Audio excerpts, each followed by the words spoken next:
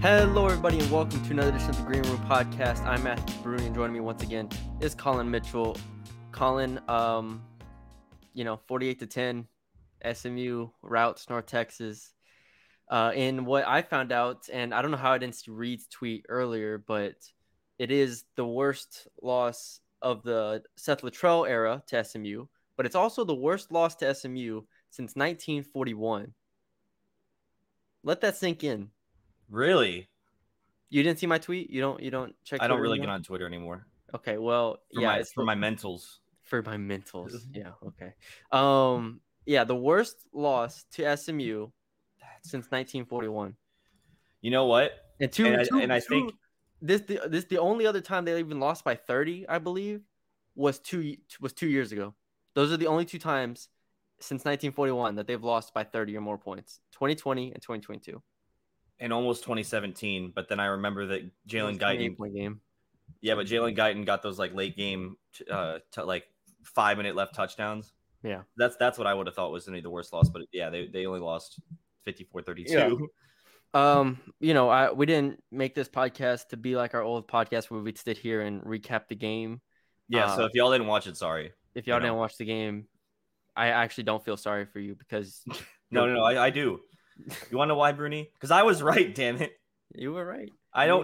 Nobody should have had hope going into this game. I have so much to say. Go ahead. This is the equivalent of Baylor playing Albany yesterday. This should be a pay game for SMU at this point.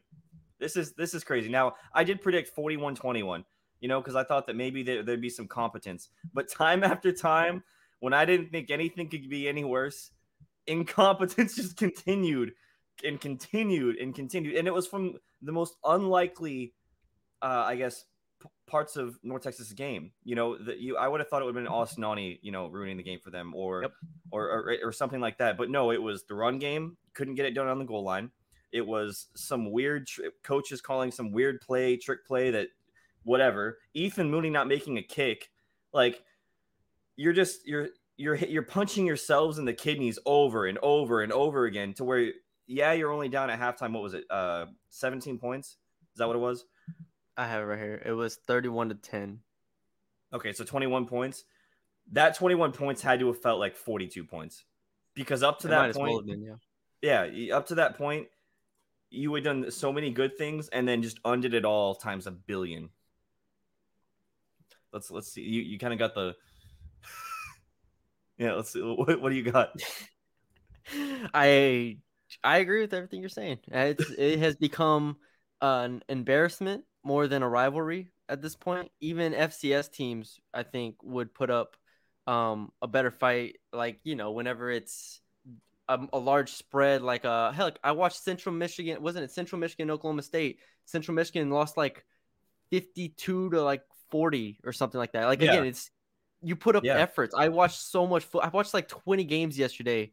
And I did not see this level of incompetence from a team that, like I said last time, was only a 10 or 11-point dog. Like, this is ridiculous to lose by 38 points when you're only an 11-point dog. And I know gambling might not mean anything to a lot of people, but there's a reason why those spreads are what they are, right? And they've made billions of dollars for, that industry. It's because they're accurate and they're based off of a lot of things, but they're based off of talent. They're based off of the perception of the team. And for a team to go in as, a 10-point dog, which even was going to like 9.5, and lose by 38, something is systemically wrong with this team. And I was looking this up before we got on, if I can find it again. But so my old company, I won't say their name, but my old company does a talent composite every single year. Okay. And it basically goes 1 through 150, basically, all the teams ranked by recruit, the level of players that they have on their team, so 5 stars, 4 stars, 3 stars, so on and so forth. SMU was ranked 58th in the country in this talent composite, right? And obviously it's all P5 teams, at the top, really. Yeah. SMU is at 58 is one of the top G5 schools. Okay. North Texas is 77th. Okay. Only 19 spots behind. UTSA is 76, so one spot above North Texas, and played Houston, who is 55th in this. So Houston 55, UTSA 76, SMU 58, North Texas 57. 77. 77, sorry. Yeah. You see where I'm getting at? Yeah. Do I even need to continue this rant? No. UTSA, I watched that whole game, and that looked like a team that even going into the game, we're like, you lose, if you're UTSA, you lose an NFL corner, you lose elite defensive lineman, you lose your running back, Sincere McCormick, you lose dudes, offensive linemen as well, another NFL offensive lineman, you lose dudes off this team. And Houston going into the year is expected to be, if not the best G5 team, one of the best with Cincinnati, right? Yep. There's no doubt. Top 25 team comfortably. And we saw what Houston did to North Texas a few years ago, right? UTSA looked like the better team for parts of that game. And even if they weren't the better team, they were clearly an excellently coached team. And they were all on the same page. There was never a question of whether UTSA was going to execute. Right. And they did every single time. And that is a jarring difference between UTSA and North Texas at this moment. Because just a few years ago, North Texas beat UTSA 45-3. And since that moment, the trajectories of those programs have gone in completely different directions. UTSA can lose multiple NFL players and still be competing with Houston, who, for my money, is a top 25 team comfortably. Like UTSA is still probably a top 30, 35 team comfortably in the country. And North Texas is probably a bottom 30 team in the country. And you look at the talent on the roster, and I'm not saying this is the end all be all. Yeah. End all be all here. But I think it's a pretty accurate assessment of talent where UTSA is 76 in the country, North Texas 77. And if you watch those two teams play yesterday, you would have guessed completely different. You would have, if you just showed that game to people, you'd say, oh, UTSA, it's like a top 30, 40 team in the country. North Texas looked like a bottom 30 team. And it's just different cultures, different coaches, and different programs, which is insane because North Texas has 4 times the amount of money as UTSA. UTSA just built like a canopy for their practice field. They were practicing like, no. Not only that, UTSA, whenever Seth Littrell first came here, was bottom of the barrel. No one wanted to go there. Even more recently, again, 3 years ago. Was it 3 years ago? Okay, yeah. Was it not 2019? I'm giving a safe assessment and saying, when he first started. I mean, it was UTSA at the bottom and UTEP in Conference USA. 3 years ago. 2019, September 21st, 45-3. Let's see. I mean, yeah. And, just to give another perspective of other teams around the country, I saw something yesterday where James Madison beat Middle Tennessee. I think it was 40. I just had the score. 44-7. 44-7. Something like that. They just now became an FBS school. Yes. They just joined the Sun Belt and they beat a Conference USA team like that. And that's when you're trying to, you have a point, I guess, but let me just finish this real quick.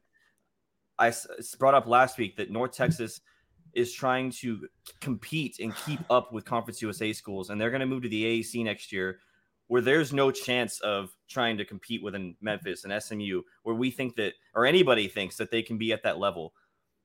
And then you have similar schools in the same exact conference where they're struggling to beat these teams, and they get beat by a newly Sun Belt team, James Madison, 44-7.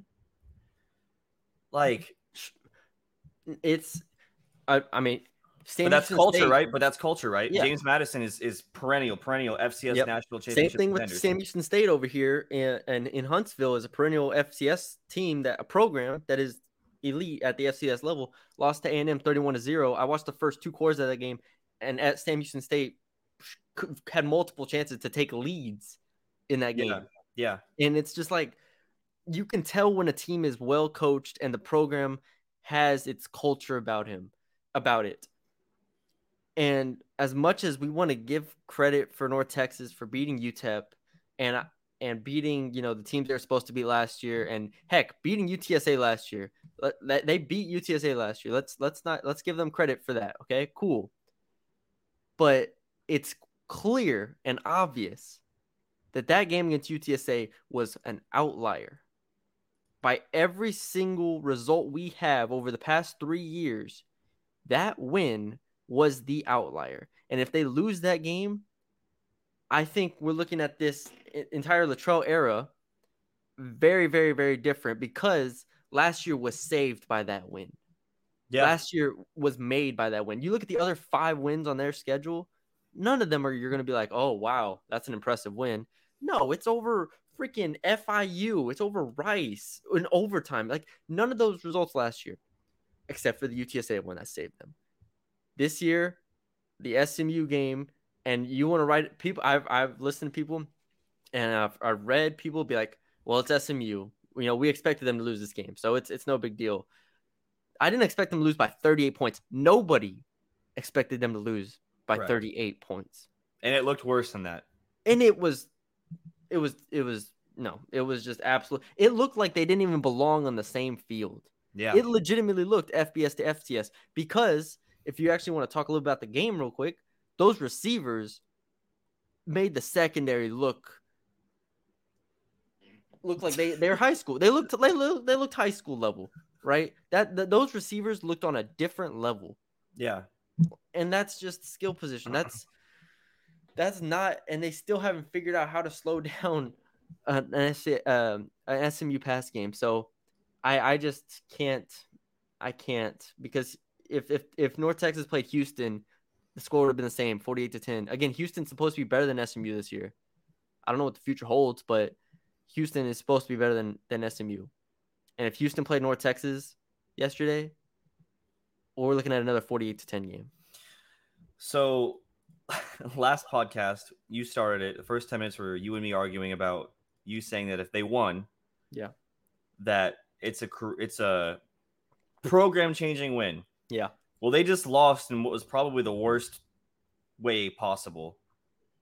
Is it equally as program-changing? If you get what I'm saying. I think for a lot of people, they would say no. I'm leaning towards yes, because if I'm Ren Baker and I just had to watch that, there's no way. My leash is so short at this moment. If I'm Ren Baker, there's no way that I'm just letting that go. Yeah. There's no way I'm letting that go. You have to, at this point, prove to me that you can beat, and you can even just compete with teams that are decent. Because like you said, Conference USA at this moment is not looking very strong at all. FAU just got blown out by Ohio. I don't want to say blown out. They came back a little bit. They lost to Ohio. Louisiana Tech lost to Missouri. I don't have the schedule in front of me, but you just go down to FIU, barely beat Bryant. Like, Rice got blown out by USC, and they had 3 pick sixes. So it's just like, what are we doing here if we're applauding a guy for going 6-6, and all 6 of his wins are against teams in the bottom 20 of the country? Yeah. Like, Texas Southern and UNLV are the next 2 games. Like, those are, again, well, Texas Southern is a, FCS program, whatever. But UNLV is awful as well. So unless if they show something against Memphis, I can't see this season changing anyone's minds. It feels like, and let me know, I mean, if you agree, but like, it feels like our minds are made up at this point, and we're just waiting for him to prove us wrong. And this SMU game would have proved us wrong. Right, and now the game just proved what everyone else knew. And to go through other scores, so week 1, Western Kentucky almost lost to Austin PA 27-30 or 38-27. Then you have, like you said, FIU Bryant. FIU only won by 1. What's another one? I think I named most of them. Yeah, I think that's it for. What did Western Kentucky and Hawaii played last night? William and Mary beat Charlotte 41-24. FCS school, by the way. Yeah. So I mean, Club Blitz not looking too good anymore, huh? Club Blitz not looking too good. Ohio, like you said, beat 41-38 Houston, and the UTS game we already know what that's about. And then finally, we get down to James Madison beating Middle Tennessee 44-7. I saw someone put the Will Healy on everyone's shoulders like in the party, and it said Club L. Club L. so as the theme continues, right? Yeah. Can they compete in the AAC? Because that's what this game I think was. It was a tryout in a sense, or a crystal ball of what would happen next year. And I think that I don't think 7 games keeps set now. I think that this game, in my eyes, like you said, you have to prove everyone wrong. Does getting a win over Memphis do that? I'm not even sure. One thing I want to clarify, because we talked podcast, and we're not going to run too much longer, but I don't want to clarify. Obviously, Houston will be gone next year. UCF will be gone next year, and Cincinnati will be gone from the American whenever North Texas joins. And they're also adding, along with North Texas, you add UTSA, Rice, UAB, UTSA, and I think it's FAU, and Charlotte. So it's not like the American is going to be this like juggernaut, but SMU, East Carolina, who almost beat NC State yesterday, played really well. So East Carolina, SMU, Tulane will be, better. Tulsa lost yesterday, but that is what it is. And then UTSA and UAB, right? Yeah. So let's just say that's at least 5 teams every year that are going to be pretty much better than you, unless if something changes. So while I don't think it's like you're not stepping up to this American, you're not stepping up to where you have to play Houston and UCF and Cincinnati. You're still stepping up into a conference that has teams that are going to be better, and you're bringing with you UTSA and UAB, who beat you every year anyways. Yeah, who beat you every year anyways. So it's like you add those two, and then you add SMU, Memphis, East Carolina. Quick math, that's 5 that are legitimate programs that have been better than you forever. And that's not to say the other schools aren't going to step up. Come up. Like I said, Tulane, right here in New Orleans. Yeah. I mean, that's Navy's hit or miss. South Florida can be hit or miss. Tulsa is up and down. So, it's just teams like that. We'll see. Did I say FAU is going in there too? Yeah. Yeah. I mean, there you go. You could add them to the mix too. So, anyways, I say all that to say this loss definitely obviously hurts Latrell's chances, I'd say, of coming back, because you just can't perform at this level, especially on the same day where UTSA performed at that level. Yeah, I agree. Like, it's just, you can't. So I don't even have that much more to say. If you want to real quick talk about the game, what was that? Our over-unders. Oh, yes. I was right for the score. I was more right. You were more right. You were definitely more right for the score. Jake Roberts over under 3.5 receptions. I think we both said over, right?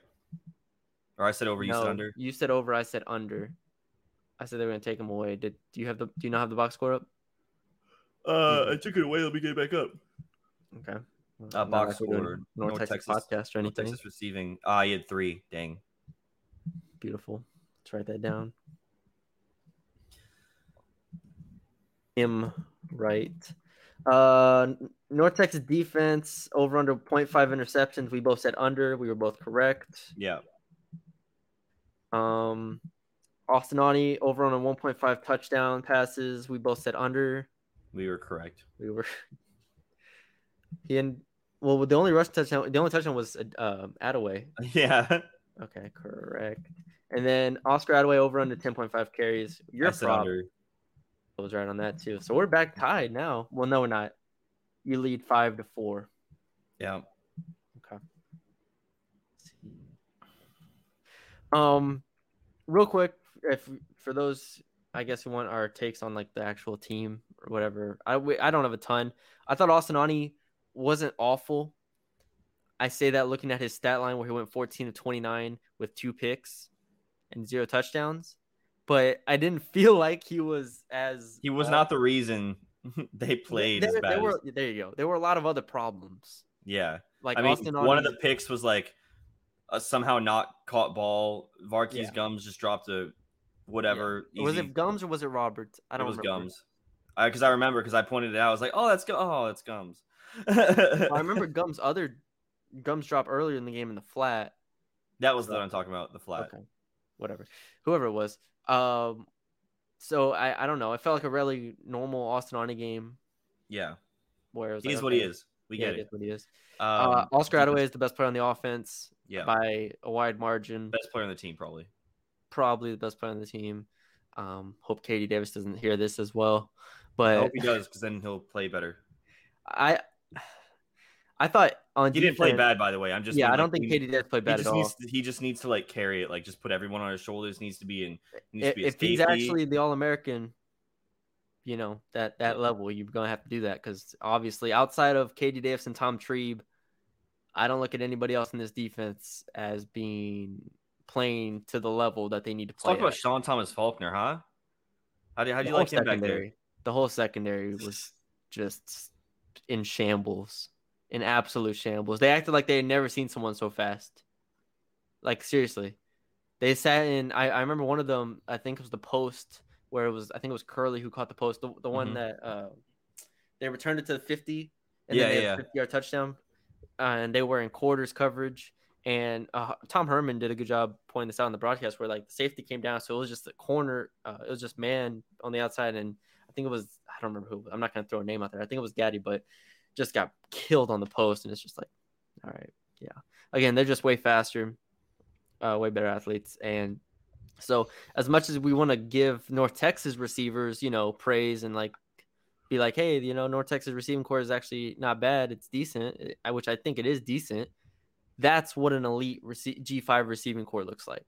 Yeah, that's what it looked like when you had Jalen Guyton, when you had Rico Bussey. That's what it looked like. They don't have North Texas doesn't have that anymore, so. That's you could tell the difference in receivers pretty comfortably. Like I said, Trebe and Katie Davis were the only two good defensive players in my opinion. If there was another one, then feel free to point him out. But I thought everybody else played really poorly. So, and I mean, not for nothing, we gave Phil Bennett his props last week. I think he was a little overmatched, but at the same time, it definitely didn't look comforting to watch SMU just walk down the field every single time. Every time. I mean, Tanner Mordecai ended the game 23 of 32 for 432 yards, 4 touchdowns, no picks. Yep. So that's it. That's all I gotta say. That's all I gotta say. I gotta get to New Orleans, Colin. Okay. What should I have to drink tonight? A hurricane? Yeah.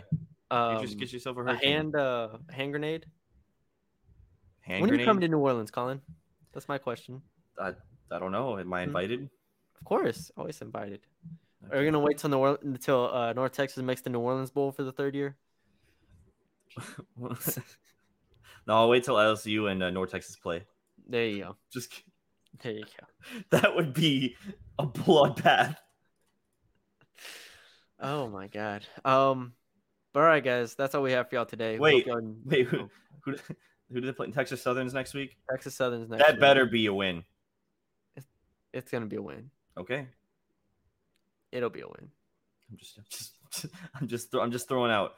I'm just gaslighting everyone, making sure that they're not sure. Right. Let's just have a whole full breakdown of Texas Southern. Yeah. Listen, man, Texas Southern. They could. It's not a bad team. UNC has a 99.4% chance to win, according to the ESPN. FPI. Yeah. Well, what we'll do is instead of having a pregame podcast, because I have nothing to talk about. Yeah. What are we gonna say? We have nothing to talk about. We'll just post it on Twitter, our over-unders. That's a good idea. You can make a little graphic. Mm-hmm. And there you go. That's what we'll do. All right. That's it. Thank you all for joining us. If you made it this far, leave us a like, comment, share. I'm out of focus on my camera now. Look at that. Yeah, that's all right.